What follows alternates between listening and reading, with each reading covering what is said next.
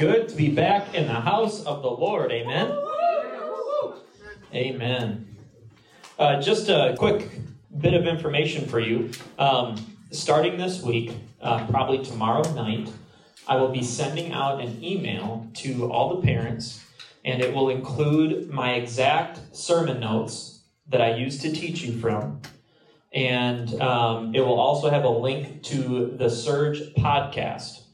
There's going to be some application at the bottom of my notes, just some things to try to take you a little bit deeper, to try to guide you a little bit further in your personal time of study and devotion, and it's going to kind of help you to stay linked with this message and give you something to do with it as you go home. So that's the purpose behind it, is for us to take what we learn here and to take it home. It's going to help establish that discipline. That's our focus. That's what we want. We want you guys to reach a place where you just simply desire to obey and put into action exactly what you are learning from God's Word. Amen? Amen. So that will be a resource that is available to you. You can use it if you'd like. You don't have to use it. Do with it whatever you will. Amen. Let's just go ahead and pray before we get started tonight. Lord Jesus, thank you for this night. Thank you for bringing us all together here in one place and in one accord. God, I pray that you would open up our hearts to hear from you today.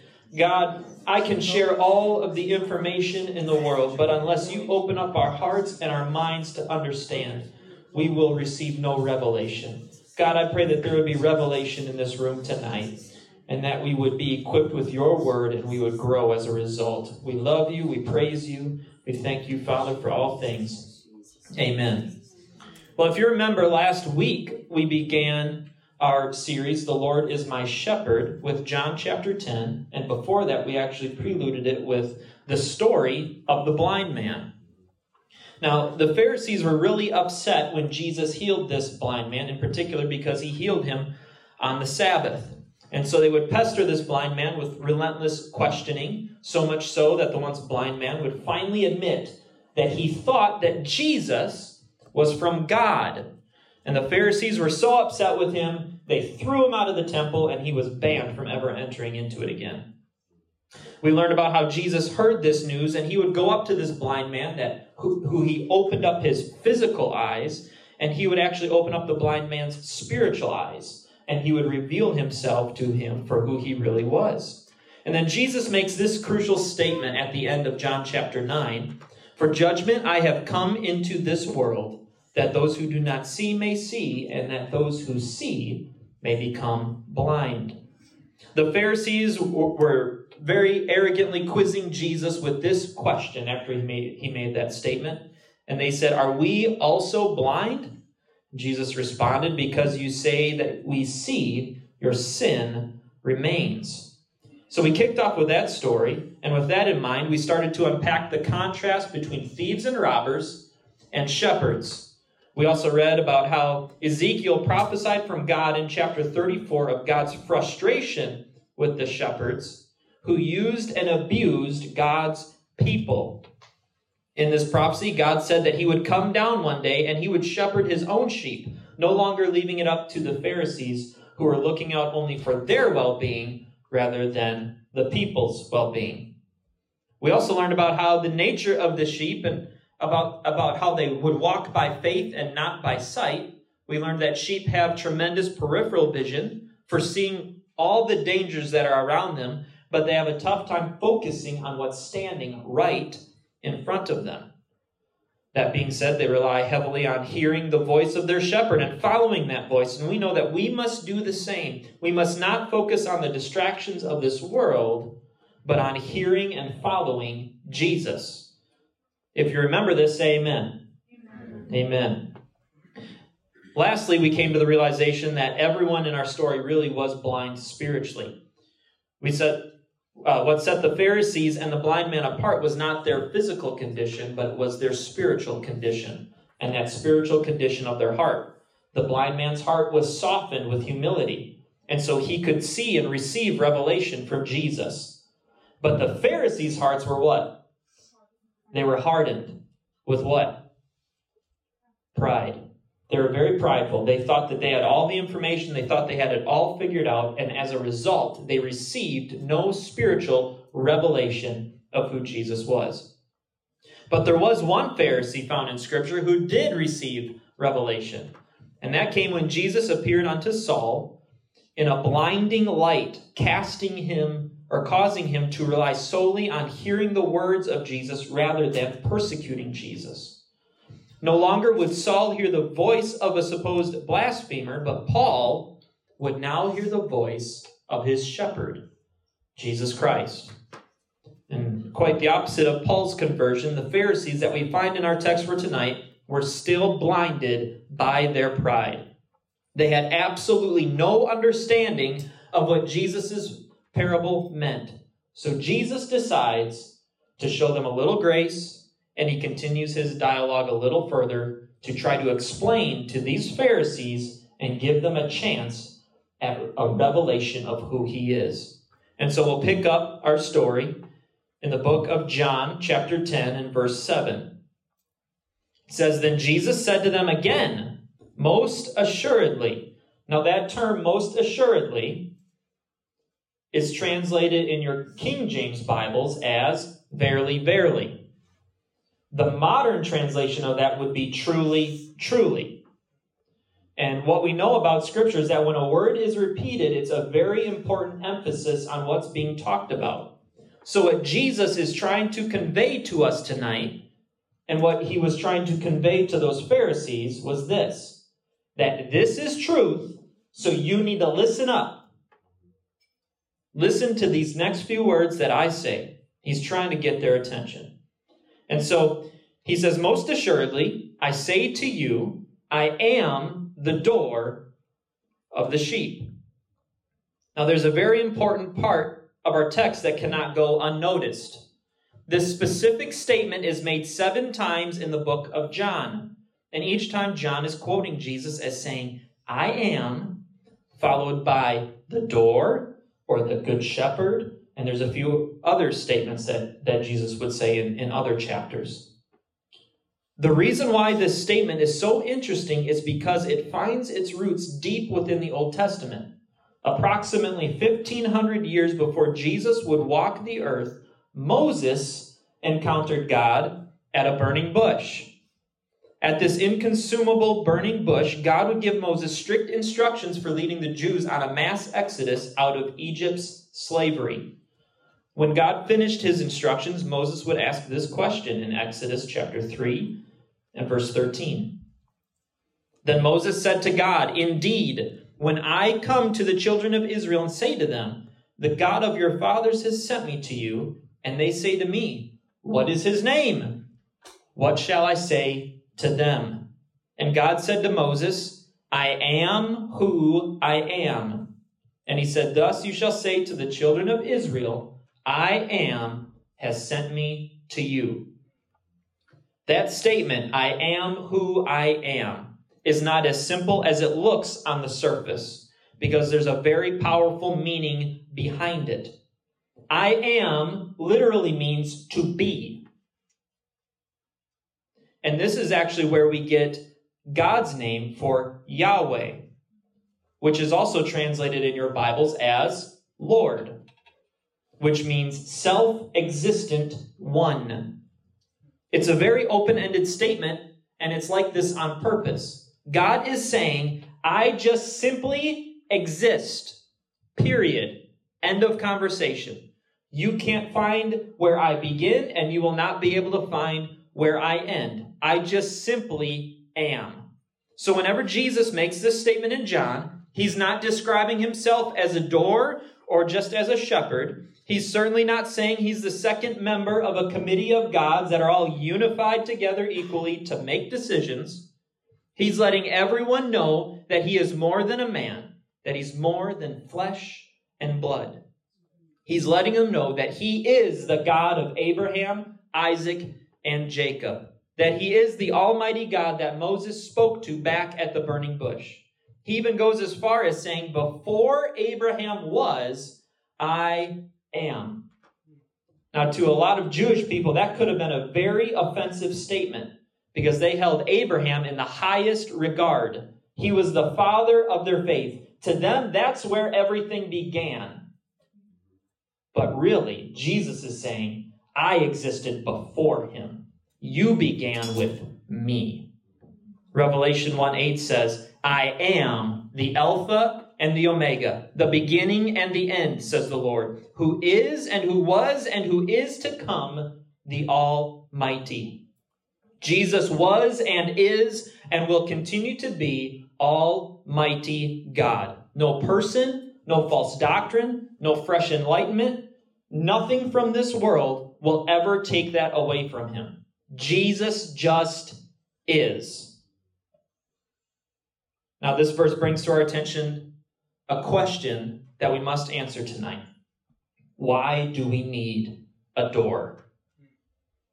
If you recall from last week, we see that the shepherd enters through the door, going in and out of the sheepfold.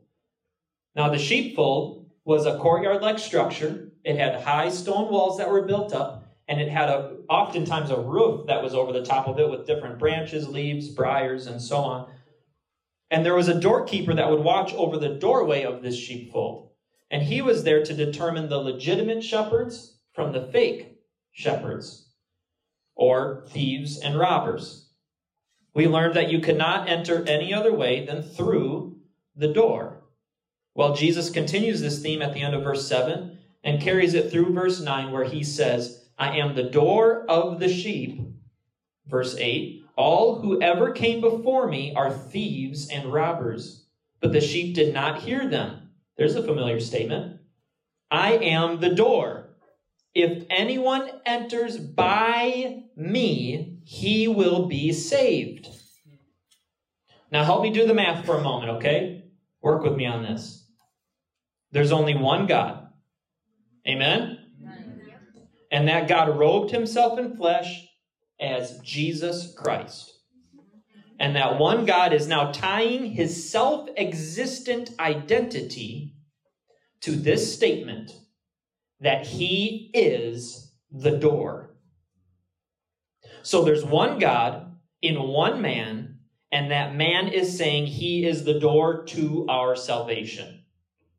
How many ways are there to find salvation? Go ahead and answer it. One. There's only one way. Now, there's a common belief today that all religious roads will ultimately lead back to the God over our universe.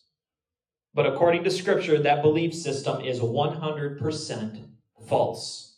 All religions can't lead back because there's only one that is circled around this person, Jesus Christ.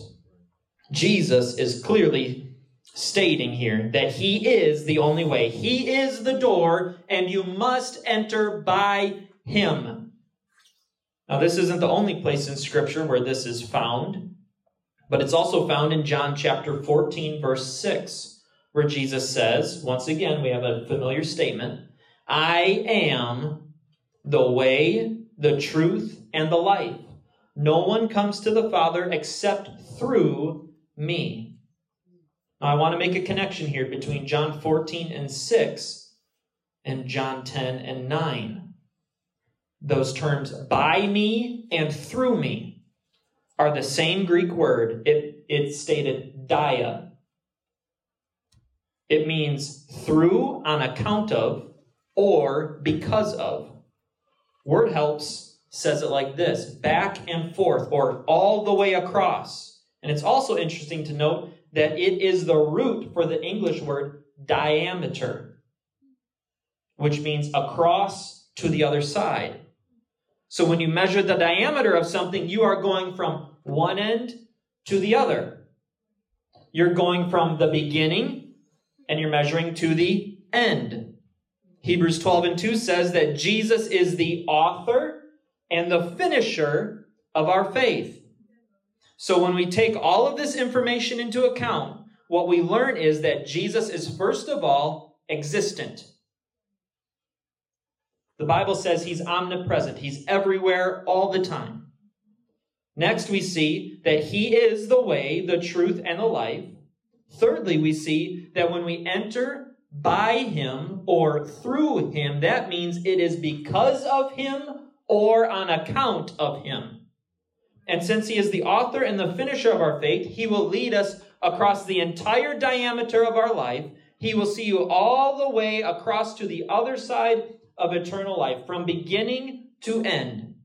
So in short, our salvation journey is totally, utterly, and solely dependent upon Jesus. Now, there is only one way to heaven. You can't ride the coattails of your parents. You can't rely on the faith of your pastor. You can't perform well enough in school or make enough money in the workplace. There is only one way, and his name is Jesus. It's not Buddha. It's not Allah. It's not LGBTQIA and whatever other letters you want to add to it. It's not an Xbox. It's not a relationship. It's not your phone. There's only one way. And the sooner that we stop treating our distractions like they are the way and start treating Jesus like he is the way, the better off we will be.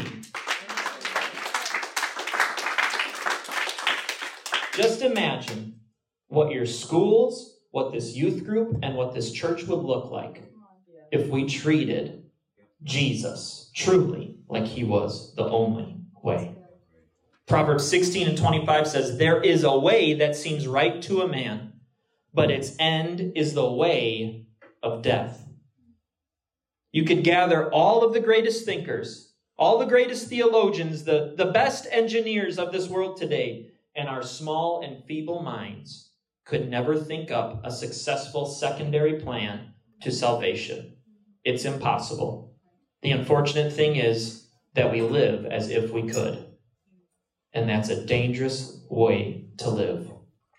Paul says in Romans 11:33, "Oh, the depth of the riches, both of the wisdom and knowledge of God! How unsearchable are his judgments, and his ways past finding out." Now, one might look at this verse and say, well, if his judgments are so unsearchable and his ways are beyond our comprehension, then why even bother living for God? Why even bother? But that's the point. If my ways lead to death, like Proverbs 16 says, then why wouldn't I rely on the one whose mind is so beyond us that we couldn't even begin to scratch the surface of his wisdom and his knowledge? It's not about how unsearchable his ways are. It's about how marvelous, magnificent, and powerful the mind of God is. Why on earth would you lean on your own understanding when you can trust in him? Psalms 145:17 says, "The Lord is righteous in all his ways." I don't know about you, but I would prefer the way of righteousness rather than the way of death, no matter what the cost. So with that in mind, what happens when we find this door? Back to verse 9 again. "I am the door. If anyone enters by me, he will be saved and will go in and out and find pasture." You will find salvation, but the key phrase I want to look at here is in and out. Go in and out. The Net Bible translator notes state that go in and out can be an idiom. Does everyone know what an idiom is? All right, well, for those of you who don't know, an idiom is something that uses certain words, but it means something completely different than what the structure of those words are. So, like, it's raining cats and dogs. Does it actually rain cats and dogs?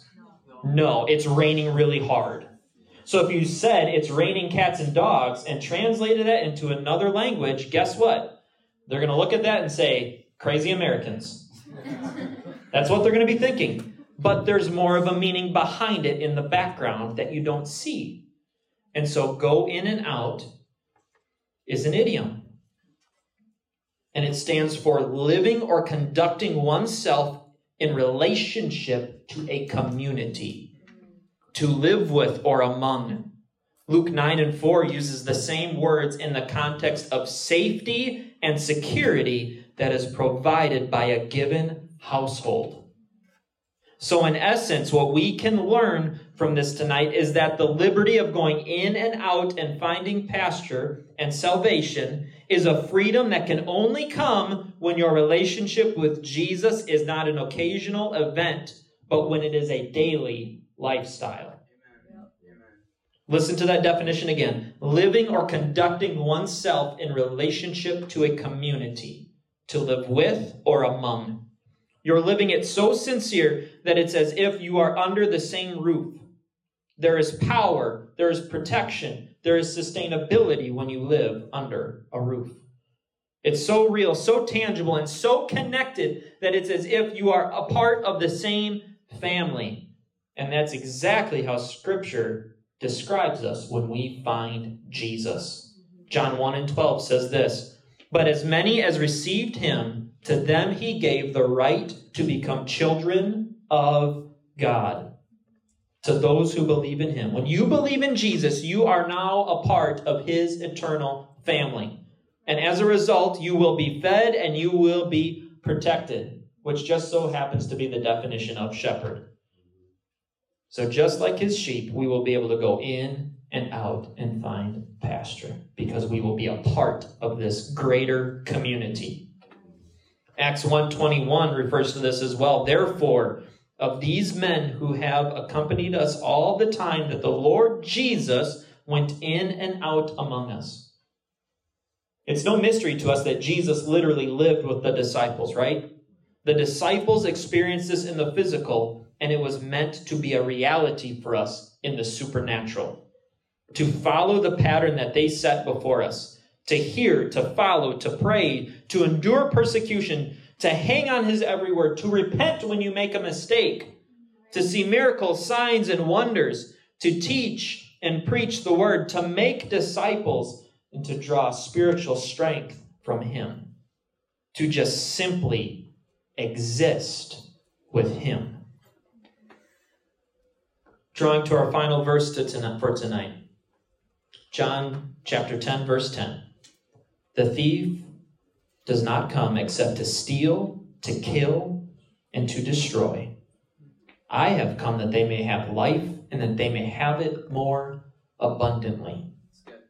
In case you haven't noticed, I have yet to answer the first question that was proposed tonight. Why do we need a door? Well, to answer this question, let's take a step back in time to Genesis chapter 3. That dark and horrible day when Eve was deceived into eating the fruit of the tree of knowledge and of good and evil, bringing for the first time into the world the depressing consequences of sin.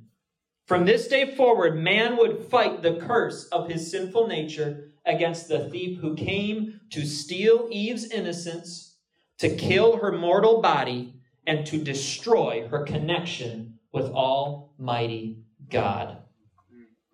We pick up towards the end of God pronouncing his judgment in Genesis chapter 3, verse 22. "Then the Lord God said, Behold, the man has become like one of us, to know good and evil. And now, lest he put out his hand and take also of the tree of life and eat and live forever. Therefore, the Lord God sent him out of the Garden of Eden to till the ground from which he was taken. So he drove out the man, and he placed a cherubim at the east of the Garden of Eden, and a flaming sword which turned every way to guard the way of the tree of life. Now this tree that Eve ate of was also known as the tree of life." Leading up to verse 22, God just spoke the consequences of death over Adam and Eve. Knowing the sinful nature that has now entered into this perfect creation, he has to invoke one additional consequence. He has to drive them out of his presence and out of the garden.